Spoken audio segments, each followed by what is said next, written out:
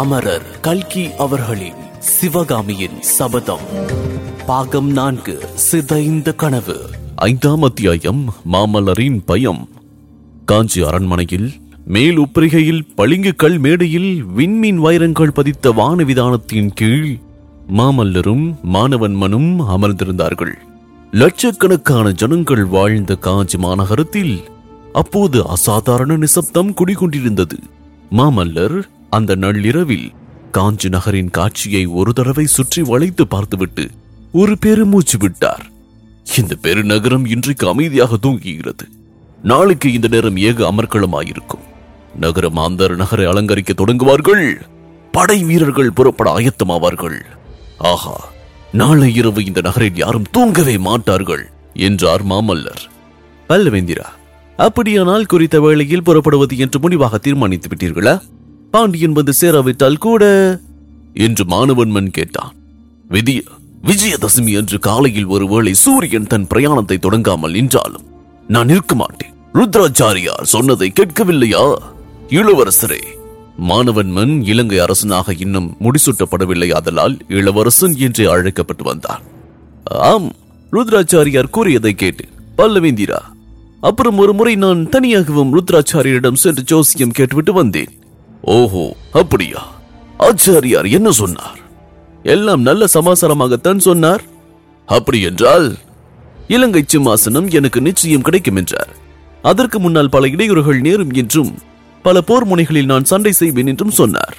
மாமல்லர் புன்னகை புரிந்து, இவ்வளவுதானா, இன்னும் உண்டா என்று கேட்டார்.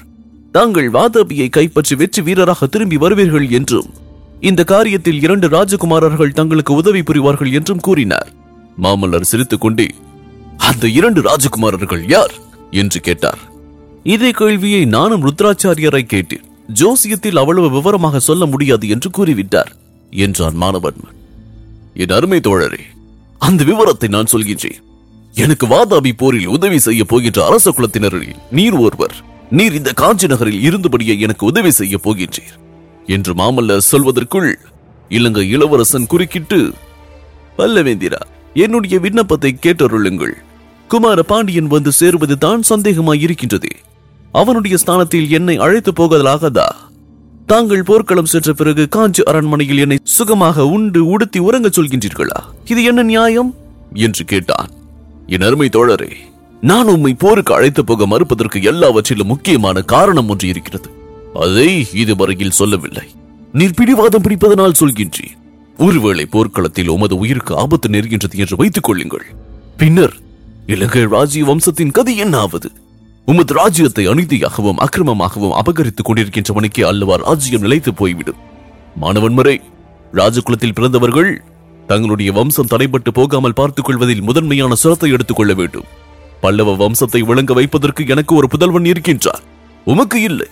ஆகையினால் தான் முக்கியமாக உன்னை வரக்கூடாது என்கின்றேன் என்றார் மாமல்லர். இதை கேட்ட மானவன்மன் பொருள் பொதிந்த புன்னகை புரிந்த வண்ணம், பல்லவேந்திரா, இதை பற்றி என் மனைவி சுஜாதையிடம் இப்போது சொல்லி அவளோடு சண்டை பிடிக்கப் போகின்றேன்.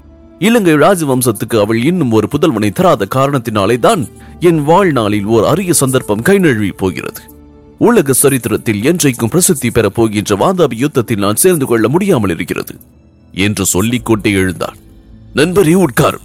உமது துணைவியோடு சண்டை பிடிப்பதற்கு இப்போது அவசரம் ஒன்றும் இல்லை. நான் வாதாபிக்கு புறப்பட்டு போன பிறகு சாவகாசமாக தினம்தோறும் சண்டை போட்டுக் கொண்டிருக்கலாம் என்றார் சக்கரவர்த்தி. மேடையிலிருந்து எழுந்த மானவன்மன் மீண்டும் உட்கார்ந்து, பிரபு, நள்ளிரவு தாண்டிவிட்டது. நாளை இரவுதான் யாரும் தூங்குவதற்கில்லை. இன்றைக்காவது தாங்கள் சிறிது தூங்க வேண்டாமா என்று கேட்டார். என்னை தூங்கவா சொல்கின்றீர்? எனக்கு ஏது தூக்கம்? நான் தூங்கி வருஷம் 12 ஆகிறது என்றார் மாமல்லர். லட்சுமணர் காட்டுக்கு போன போது அவருடைய பத்தினி ஊர்மிளை அவருடைய தூக்கத்தையும் வாங்கிக் கொண்டு இரவும் பகலும் 14 வருஷம் தூங்கினாளாம். அம்மாதிரி தங்களுடைய தூக்கத்தையும் யாராவது வாங்கிக் கொண்டு தூங்குகின்றார்களா என்ன என்று மானவன்மன் கேட்டான். இளவரசரை, என்னுடைய தூக்கத்தையும் ஒரு பெண் தான் கொண்டு போனாள். என்னை கேட்டு அவள் வாங்கிக் கொள்ளவில்லை, அவளை அபகரித்துக் கொண்டு போய்விட்டாள். ஆஹா, அந்த சிற்பி மகள் இங்கே சமீபத்தில் அரண்ய வீட்டில் இருந்த போது எனக்கு தூக்கம் இல்லாதபடி செய்தாள்.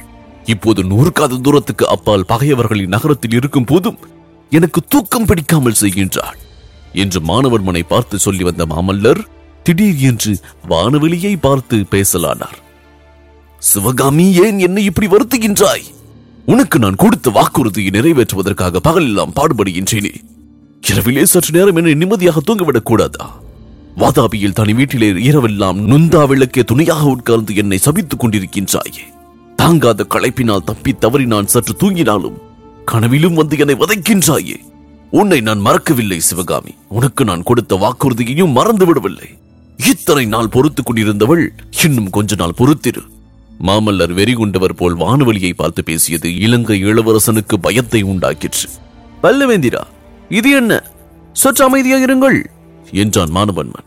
நண்பரே, என்னை அமைதியாக இருக்கவா சொல்கின்றீர்? இந்த வாழ்நாளில் இனி எனக்கு எப்போதாவது மன அமைதி கிட்டுமா என்பது சந்தேகம்தான். மானவன்மரே, 10 வருஷத்துக்கு முன்பு நான் ஒரு பெரிய தவறு செய்தேன். ஒரு அபலை பெண்ணின் ஆத்திரமான பேச்சை கேட்டு அந்த கணத்தில் மதியிழந்து விட்டேன். நானும் சேனாதிபதியும் வாதாபியில் சிவகாமியை சந்தித்து அழைத்த போது அவள் சபதம் செய்திருப்பதாகவும் ஆகையால் எங்களோடு வரமாட்டேன் என்றும் சொன்னாள். அப்போது சேனாதிபதி அவளுடைய பேச்சு கேட்கக்கூடாது என்று பலவந்தமாக கட்டி தூக்கி வந்துவிட வேண்டும் என்றும் கூறினார். அதை கேட்காமல் போய்விட்டேன். அந்த தவறை நினைத்து நினைத்து 10 வருஷமாக வருந்திக் கொண்டிருக்கின்றேன். இவ்விதம் கூறிவிட்டு சற்று மாமல்லர் மௌனமாக சிந்தனையில் ஆழ்ந்தார். பிறகு கூறினார், மானவர்மரை, வாதாபிக்கு படையெடுத்து செல்லும் நாளை நான் எவ்வளவு ஆவலோடு எதிர்பார்த்திருக்கின்றேன். அந்த நாளை தூரிதப்படுத்துவதற்காக எவ்வளவு தீவிரமான முயற்சிகள் எல்லாம் செய்தேன். ஆனால் கடைசியாக புறப்படும் நாள் நெருங்கி இருக்கும் போது பயமாயிருக்கிறது. என்ன, தங்களுக்கா பயம்? என்று மானவன்மன் அவநம்பிக்கையும் அதிசயமும் கலந்த குரலில் கூறினார். ஆம், எனக்கு பயமாய்த்தான் இருக்கிறது. ஆனால் போரையும் போர்க்களத்தையும் நினைத்து நான் பயப்படவில்லை. புலிகேசியை கொன்று வாதாபியை பிடித்த பிறகு நடக்கப் போவதை எண்ணித்தான் பயப்படுகின்றேன். பகைவரின் சிறையில் 10 வருஷமாக சிவகாமி எனக்காக காத்திருக்கின்றாள். அந்த நாளில் அவளுடைய குழந்தை உள்ளத்தில் தோன்றிய காதலையும் அன்று போல் இன்றும் தூய்மையாக பாதுகாத்து வந்திருக்கின்றாள். ஆனால் என்னுடைய நிலை என்ன? கல்யாணம் செய்து கொண்டு 2 குழந்தைகளுக்கு தகப்பனாக இருக்கின்றேன். சிவகாமியை எந்த முகத்தோடு நான் பார்ப்பது? அவளிடம் என்ன சொல்வது? இதை நினைக்கும் போதுதான் எனக்கு பயமாயிருக்கிறது. அதை காட்டிலும் போர்க்களத்தில் செத்து போனாலும் பாதகமில்லை. பல்லவேந்திரா, தாங்கள் போர்க்களத்தில் உயிரை விட்டால் தங்களை நம்பி இங்கு வந்து உட்கார்ந்திருக்கும் என்னுடைய கதி என்ன? இலங்கை சிம்மாசனத்தில் என்னை அமர்த்துவதற்காக தாங்கள் எனக்கு அளித்த வாக்குறுதிதான் என்ன ஆவது என்று கேட்டான் மானவன்மன். இதன் தொடர்ச்சியை 6ஆம் அத்தியாயம் ஏகாம்பரர் சந்நிதி இதில் தொடர்ந்து கேட்கலாம். இக்கதையினை உங்களுக்காக வாசித்து நான் DJ முருகா. உங்கள் கருத்துக்கள் மற்றும் விமர்சனங்களை Facebook மூலமாக தெரிவிக்க facebook.com/murugan.radio மற்றும் Instagram ஹேண்டில் murugan.dj. மேலும் 5 நட்சத்திர மதிப்பெண் வழங்கிட Android மற்றும் Apple ஸ்டோரில் southradios.com என்ற செயலியை தரவிறக்கம் செய்யுங்கள்.